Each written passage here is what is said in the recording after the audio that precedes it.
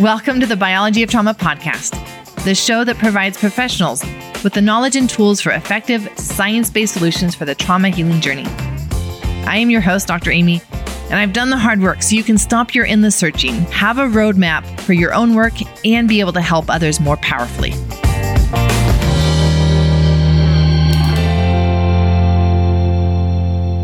Welcome to this episode of the Biology of Trauma podcast. I am your host, Dr. Amy, and this is part 2 with Irene, Lyon. In this episode, you will learn what the first step is to experiencing joy. Let's face it, we could all use more joy, aliveness, and vibrancy in our life, but how do we actually get there? Listen in as we share that first step, which will be different than what we have been taught by the motivational and self-development groups. This podcast has 4 sections. Section 1 is how seemingly harmless inconsistencies during childhood can actually cause insecurities. Section 2, the result of not addressing childhood inconsistencies. Section 3, how to start that process of addressing those specific insecurities. And Section 4, the result that is possible. To help us with this podcast episode and make it real, I've invited Gingy to come and tell her story to you. She is a Biology of Trauma professional in training, but is also a mentor for the 21-day journey since taking it herself. Gingy found herself at a crossroads in life, and let's just have her introduce herself, and then we will go right into section 1 with Irene Lyon on how even normal childhoods can result in trauma patterns in our nervous system. Hi, I'm Gingy and I live in Melbourne, Australia. I am a trauma-informed resilience and recovery practitioner, and I work mostly with mums and their children. So growing up, I really thought that I had a normal childhood. I'm Sri Lankan by birth, but I have moved 7 times to 7 different countries, and I thought that was really a blessing. I've always seen that as a blessing and never thought twice about all the changes that were in my life. I was blessed to have parents who loved me. I had a really good education, and I came from a really close-knit, loving family. We are to this day. And so I didn't really think there was any trauma in my family. Having lived a pretty normal, as you say, upbringing, I had 2 major losses in my family. My father passed away and my brother passed away. And we carried on. I had already learnt to keep carrying on in the face of overwhelm. But at that time, it rocked my world, and it really brought the reality of the world to me. But I still did carry on, and I did not express it. And we still continued to be a really close family. And about 7 years later, I was married and I fell pregnant.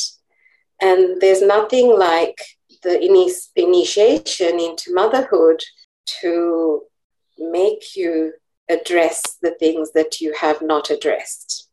And for me, I came to the crossroads, and it was right there. I was facing the possibility of ignoring all that was in my life or addressing it. We think about, you made a good example there of the home life and not knowing what to expect, always having to be on guard. I mean, this is where hypervigilance comes in. This is where, I'm going to say a bold thing, but most psychiatric disorders, and Bessel van der Kolk talks about this, they can be traced back to something that occurred that wasn't right, that was scary, that wasn't consistent. And so if we think about that, and bear analogy again, if you have 2, parents who actually aren't abusing, they really are trying to do a good job, but if they have differing opinions on how to raise young, one parent is the one that sends the kid to the room and the other parent is the one that doesn't. That little one at that young age, when I'm like 3, 4, 5, so confusing. It's like, oh, well, I have to be this way with this person and this way with this person because I don't get love when I do that, but I get love when I do this. That is the start of a very anxious, non-trusting situation. And it's so fascinating because most of our maladies, I guess you could say, in terms of relational troubles connecting, feeling our emotions, letting things out, it can all be traced back to how we either were or were not treated with that mama bear love, really. And it's sad because it's actually quite simple. However, if the person raising these children hasn't done their own work to heal the stuff that's kind of invisible and they might not even remember, it's a strange thing. It's like, oh, I want you to start working on yourself for something that you have no memory of. But trust me, it's there because you were brought up in Western civilization, all these things. You had two parents who had differing background. I mean, it's a given. Right? It's a given. It's a given. There is something. There's something, and I didn't think that there was something in my system. And my God, as my capacity grew, it's like, Jesus, yeah, my parents were super good to me, and there was a lot of conditioning that taught me how to do certain things based on what I saw, based on what was okay, not okay. It's almost as if, and I say this often, Amy, there's no one to blame, everyone's to blame. Exactly.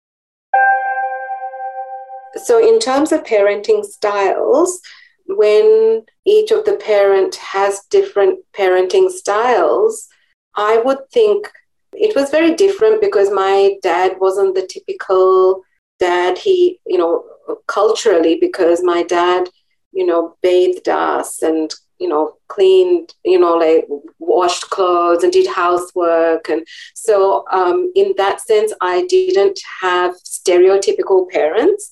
And so I didn't think of it, of analyzing it in that sense. And then all of a sudden, I remembered all the things that had happened that were seemingly not what you would call normal big trauma, but they had been shocks to my nervous system. So I remembered that at the age of 4, my dad did his postgraduate studies in England. So he left first of all. Then my mom joined him. So then my family, like my brother and my sisters, we were looked after by my grandmother because my grandmother just lived next door, basically. So there wasn't a big shift in the location or anything of our household, but they were not there at a young age. Although Gingy saw her traveling and moving as a child as a positive experience, looking back, there were cumulative effects that she hadn't realized. She mentions tools that she uses now, and we're going to get to those in a bit. But I just wanted to highlight this point that she had a normal childhood and yet reached a point where she could either lean in and address the trauma patterns that she was seeing or keep living her life and pretend it wasn't there. So many of us, myself included, look back at our childhoods and feel that we don't have trauma. Maybe we had a great upbringing, or maybe we had what we considered, a good enough upbringing, but not trauma. But we reach a point where we have to decide, I'm seeing some things, and am I going to lean in and press deeper, or numb out, check out, tune out, and say this is as good as it gets for my life? What are other examples of ways that a normal upbringing, and that's a normal in quotations, a normal upbringing can still involve activation to the nervous system, experiences of overwhelm that we can be carrying around without realizing it? Especially as a child reaches adolescence, there are a lot of ways this cultural conditioning can set in and present itself.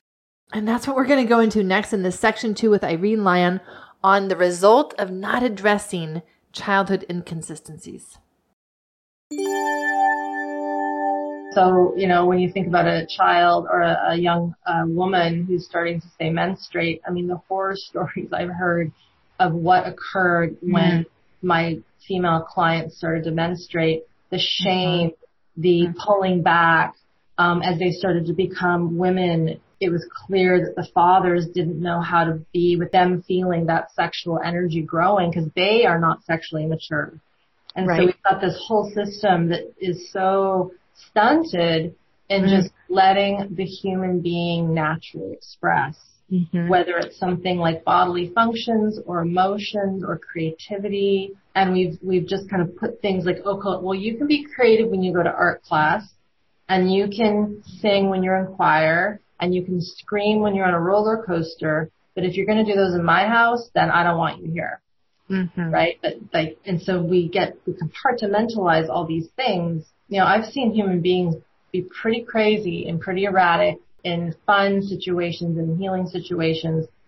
And we're also not like the animals, right? We have that animal physiology. Our autonomic nervous system has that. And then again, like I said, we have this higher brain that is not normal compared to other animals in the animal kingdom, other mammals.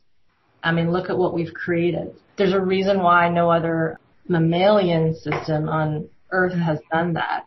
And it's because we've got this complexity. And because of that complexity, we're not going to fully fulfill, I believe, what humans are supposed to do when we're living in that survival, right? And we haven't healed those early traumas.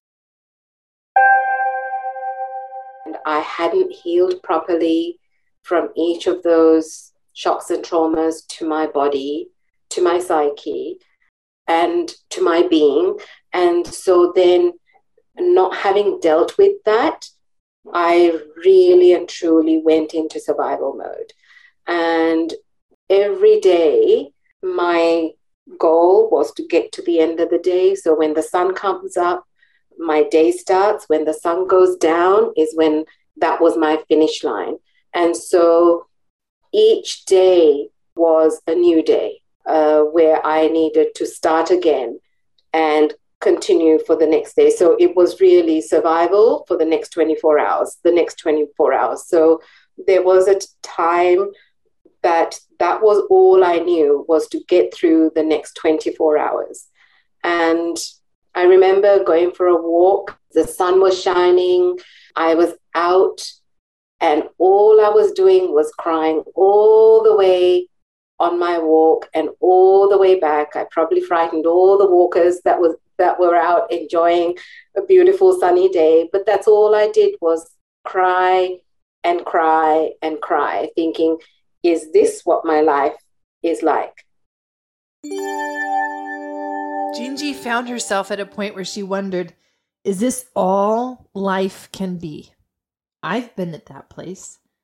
Sometimes we do. We find ourselves at a point where we are wondering, is this all life will be? Have you ever found yourself at a point where you were wondering that? Is this as good as it gets? We all have patterns of survival, patterns that have served us.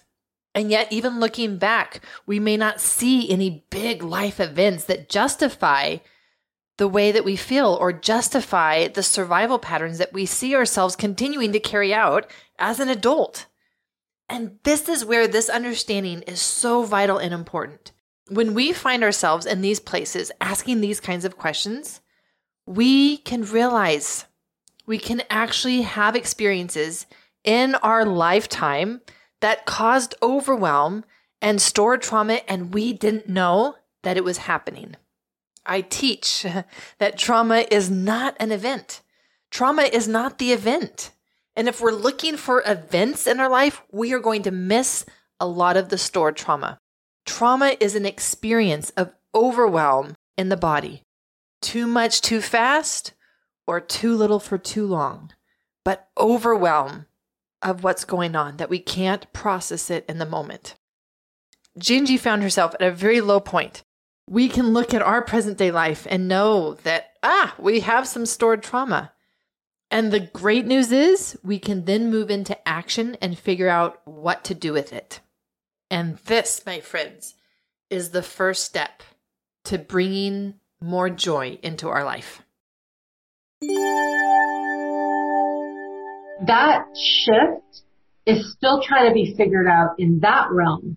You know, I left fitness and nutrition because I felt like I was knocking my head against a brick wall, because the reason why people couldn't take care of themselves and be driven to be vigorous with their bodies and prepare food and keep their house clean, get to appointments on time, like all the stuff that coaches would work with people on, not a lack of knowing or even behavior. Because behavior could be taught. But what happens at New Year's resolutions time is those behaviors are so exciting. I've got this new behavior, which is really this new routine, which is this new exercise thing. But if the behavior is being tarnished by the biology that doesn't know how to internally motivate and be intrinsic, it's just going to fall off. And we know that it falls off. I'm sure there's many studies that show the falling off of routines at the beginning of the new year. So first of all, the nervous system somatic work, it really needs to be a decision of, this is how I want to work with my body. Doesn't mean you might not go see a doctor or a dentist or anything like that. You still got to take care of your stuff from that level. But the thing that I always start with somatic work is actually education. Yes. And it goes back to what we said about 20 minutes ago, this higher brain. Because if you have someone, hypothetically again, who's learning how to work with the somatic sensations, well, they're all somatic, but the sensations in the body, the tightness in the chest that they know is what triggers their anxiety, that then triggers their guts to void too quickly and all these things. If a person doesn't understand what that is, it's very easy to ignore it and do a behavior to get rid of that terrible feeling. Whereas when we really get into working at the somatic nervous system level, and we know we've accepted, yes, I probably had some bad stuff that happened to me. Either you know or you don't know, doesn't matter. Something happened that puts your system into some form of fight, flight, or freeze in the autonomic nervous system. There needs to be this apprenticeship of, so you might notice that when you start to do this exercise that Irene or Amy are giving you, one day you might feel great and the next day you might go into full-on panic. And that's okay. And a person that would be normal. What do you mean? I'm going to do the same thing 5 days in a row. I'm going to get a different response. Yep, that's how it works, because the nervous system is fluid. And it cycles between parasympathetic and sympathetic. I'm simplifying there, but that's how it works. And so you start with education, because if you don't, it's going to be tough to keep going when things get hard, because it will get hard. So, and how I like to explain to people is it's the decision to leave the need to always understand something with your frontal cortex. And be willing to get curious about the process that's happening in your body rather than distracting, numbing, doing anything that will make that discomfort go away. We're going to actually get curious about it. And that's how we're going to use the mind, is not necessarily to try to analyze it and understand it, because we're working with a very we're working with the subconscious limbic system that the frontal cortex will not always be able to understand. No. But the principle is rather than avoiding it and trying to make it go away, we're actually going to lean into it and get really curious about it and see what happens. And then meditation came into my life, and the quietening of the mind. But now looking back, it was more probably the breathing allowed me to wait for the next step. You know, you're thrown that lifeline, and one by one, the lifelines came through, and each of those lifelines kind of made a profound difference in my life, I think. And so I did yoga nidra, the visualization, all of those things. They were small things, but they were big things. And just being around people, I think for me it was activating, because I was in survival mode and in overwhelm. But then the part of me that loved the connection found strength to be able to overcome the survival mode that I was in. So for me, when I think about my life, there have been so many times where it would have been easier to say it's all too difficult and to give up, or say I can't get it right, so it must not be for me. I think the most important thing that I always feel that has been my North Star for me is that you need to keep moving forward, even if it's 1 inch, because if we stand still, then we are in the same situation and we have allowed an opportunity to go by.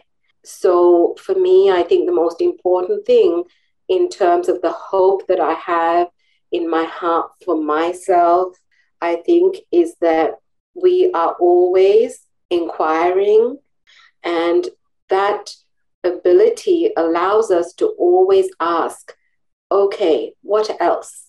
How can I do something differently? How can I approach this differently? And it can be such a simple thing as waking up and saying, today I have nothing to do other than to accept who I am and the fact that I have the ability to choose and make a different choice today.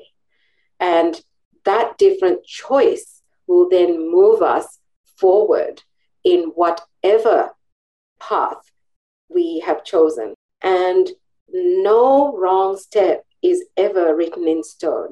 We have always got the ability to change what we do when things go wrong.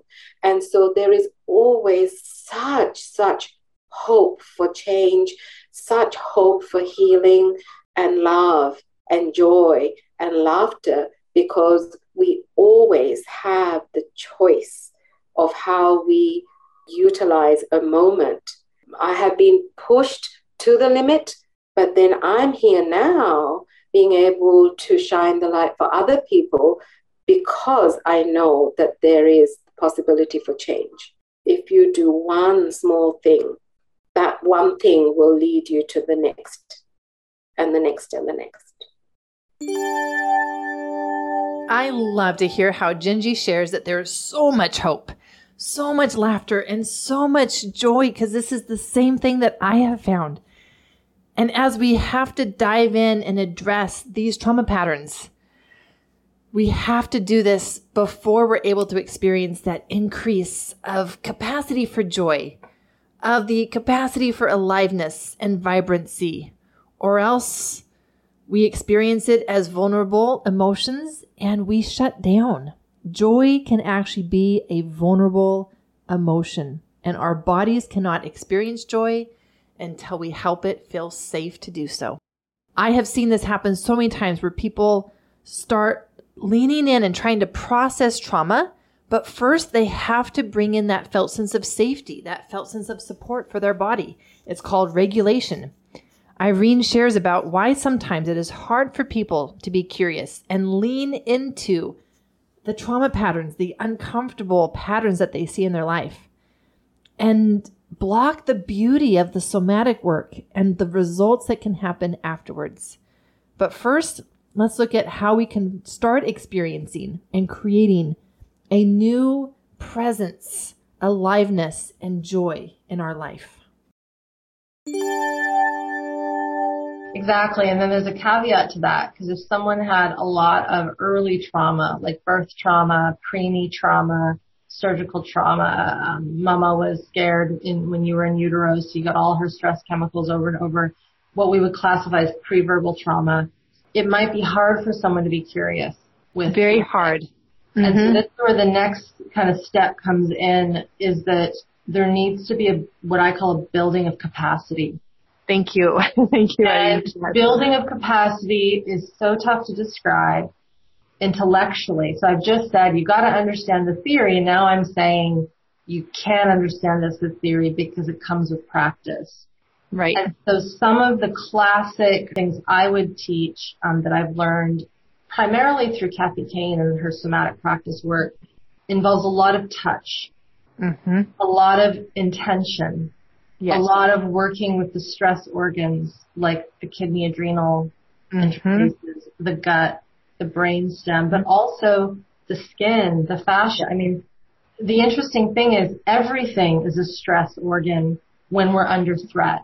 The heart responds, the fluids respond, the fascia responds, even the bone responds. And this is why we say that the nervous system drives everything. Like the nerves go to every single little cell in your entire body. So if you have imbalances there, if you are finding yourself in that survival mode more frequently than not, like every cell in your body is going to be having this danger response. Exactly. And depending on the person, like some people feel things more in their gut, some people get an autoimmune condition, some people are more prone to mental illness. And so there's this interesting thing where, again, we also have this uniqueness. We have predisposition depending on our ancestry and what they were subjected to and how they had to cope with blah, blah, blah. And so here we are trying to build this capacity, and it might be something as simple as learning how to just feel your body against the chair you're sitting on. Right. You'd be surprised how many people don't do that until I say, what's it like to feel the chair under your pelvis, right? Or are you aware? Interesting that you bring up that exercise because it was at the last advanced training that I did, and Dr. Ian had us guided us through this exercise, and that exercise put me in the freeze, right? Like just like that, you know? And so these are the types of things that can happen with this kind of work, is that you're working with something and boom, it's right there. And you just tapped into some major trauma pattern in your nervous system. Exactly. And it will show up. It will show up. And so in an instance like that, it's like, whoa, to be able to then feel that, then you put your intellectual hat on and go, whoa, this is a shutdown response that's coming up right now. Wonder why. I noticed that all of a sudden my string has gone off and I feel a little floaty. And then the capacity to be able to, okay, I'm here, but you can't also talk yourself out of it. So, right. And again, this is where, for those who are brand new here, they're going to be like, she sounds crazy what she's talking about. Because when I work with my students, we take weeks and weeks and weeks and minutes and hours doing basic things like sensing that, being able to connect with our environment, being able to just put our hands on a joint and feel. Because I could say, oh, just put your hand on your wrist. Like, whatever, that's no big deal. But when the intention is driven and the instruction is laid down in the way that it's taught, with really solid somatic language, polyvagal language, the nervous system language, when the teacher is in their own body as they're teaching it, even if it's a recording, I have found, it like pierces through time and space in a way. And I'll have people say, I can't believe just touching my wrist made me cry. I can't believe touching my wrist brought so much joy. I can't believe touching my wrist made me want to scream out bloody murder to my mother who held my arm too tight when I was young, right? And again, it's not about the wrist necessarily, but it's about the structure. And then from that, I'm like, okay, well, can you take that same intentional, caring, direct, attuned touch to your shoulder or your ribs or the jaw or your knees or whatever it might be, and play with it? Because essentially when we've had, whether it's a big trauma or lots of these little micro traumas that we were talking about earlier, the physiology, the somatic system, it slowly starts to deaden. Yes. I liken it to like a coloring book that has no color in it yet. It's like there's no color, and it's not even that sharp, the image. So as we build capacity, we're literally creating more solid lines, we're coloring in, and we're bringing more vibrancy and vitality to the system. And as you grow capacity, people will often say everything just looks so bright. More vivid. More vivid. And I can see the three-dimensionality of what's around me. I'm not bumping into things in the same way. I'm driving better. I'm not getting into accidents in the same way. I'm seeing a danger come to me faster because I'm more attuned to my environment. It's not a hypervigilance. It's a healthy quality of our spidey senses. Yeah, it's an aliveness. So when I was doing the 21-day journey and when we did the back support, that was the clincher for me. My back for all my life had been crying out for support. But when I look back now, I realize being so responsible, being the eldest child, I was the eldest of the girls, so I took my role really seriously, and being dependable, being the perfectionist and being the doer, all of these things meant that I had to stand upright. And I never knew that there was a way to soften in to the rigid roles that my body had to then kind of be a buffer against.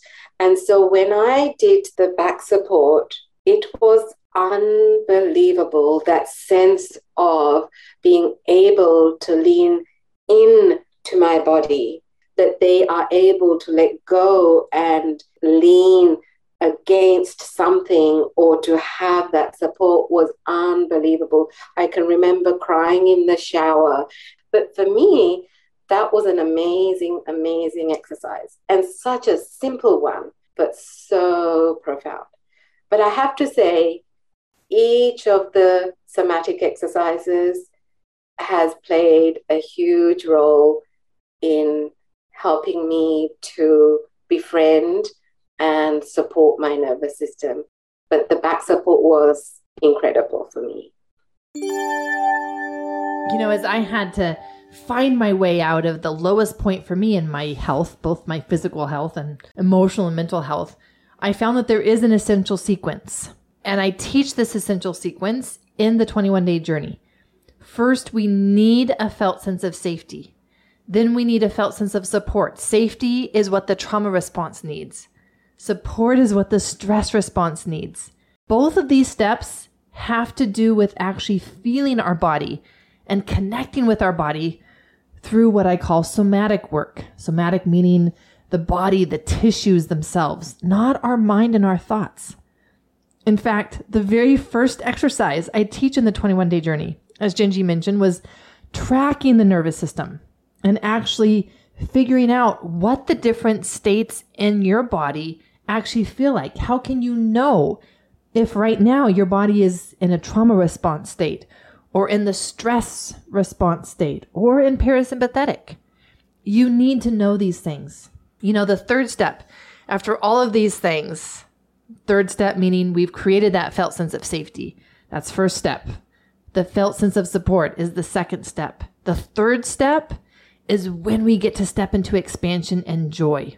See, that's what we get wrong so often, is first we need to connect with our bodies and help it to feel safe. When was the last time that you actually felt safe in your body? I have to say that there are many who go through my 21-day journey and they didn't even know that they didn't feel safe in their bodies. And so this is the first step, is actually connecting with our bodies, learning for ourselves which state our body is in, learning how to shift that, and then we can fully step into expansion and joy in our life.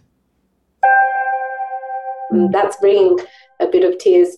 I really, truly love what I'm doing. I've told my husband that I've found the thing that I'm called to do. I'm so lucky because I found it in my lifetime. My mom said, wherever we reside, we need to leave it in a better place than when we came into it. I've taken what she said with a bigger responsibility, I think, and I've said I want to change the world to make it a better place than when I came into it. And I think being a mom allowed me to do that, and my practice allows me to do that. I've told my husband, you'll have to cancel my appointments the day I die because I'm not looking for a day to retire, because I have found what I want to do till the day I die. And I'm really thankful to have found Dr. Amy's work, because it's not just given me knowledge, it's given me a community. I think it's given me joy and calmness.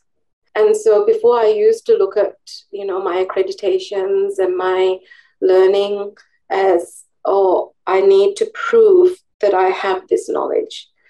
But now it's about, I have this knowledge, how can I apply it? So I think that's the biggest change, that having done the 21-day journey, done all parts of me, and then gotten into the accreditation program, that was the biggest change that it made, was that I actually have enough knowledge. I now need to apply it in a meaningful way. If I had looked at it separately, I would have said, oh, I'm able to talk about this, and I'm able to talk about this, and I'm able to talk about this. But by putting it all together under this one umbrella and seeing it from the lens of the nervous system has really allowed me to make a bigger impact than if I had addressed everything separately. I don't think I could have done the work that I need to do if I had not done the 21-day journey as a practitioner. I don't think I could do the work in an impactful way if I had not done the accreditations and brought all that knowledge together. It felt so comfortable. And this is me when I started the 21-day journey.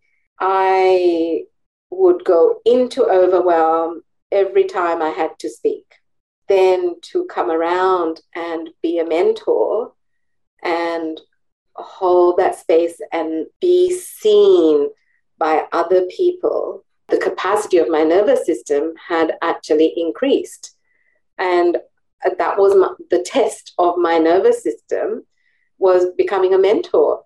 I feel really comfortable now doing this work, which is so beautiful. The important thing to remember is that our path to joy is not through understanding and analyzing our past, but actually that we just look to see what is showing up in our present day today. Are there insecurities that are showing up? Are there uncomfortable feelings showing up? These all point back to experiences of overwhelm in our past, whether we think or recognize that we had trauma or not. We can have good parents. We can have good upbringings, but that still resulted in anxieties, confusion, overwhelm as a young child. Remember that trauma is anything that for any reason at that time overwhelmed our system, overwhelmed our ability to process and understand what was happening. We do not need to remember or know of specific events to recognize stored trauma in our body. We can look at what is showing up in our present day today. And once we recognize stored trauma, we need to remember that it requires a specific approach. Not knowing the essential sequence, that's when we can get lost on our way. We can take longer on our healing journey than what is necessary. Let's get to the joy, yeah? Let's get to the joy. Joy flows out of looking first at the uncomfortable body sensations rather than ignoring them and trying to, just be positive and say affirmations of experiencing joy. There are no shortcuts to this work. The only path to joy is through the journey into one's own body and repairing those places where confusion, inconsistencies, and overwhelm have been stored and have robbed us of our joy today. Now, you can join me for a 21-day journey, or if you're looking for another person or program or approach, just remember the essential sequence because that will help guide you. The essential sequence is safety first for the trauma response, support secondly for that stress response, and then we step into joy and expansion. And that's how you will be able to take charge of your trauma healing journey and get to the joy that you were meant to have. Thank you for joining me for this episode.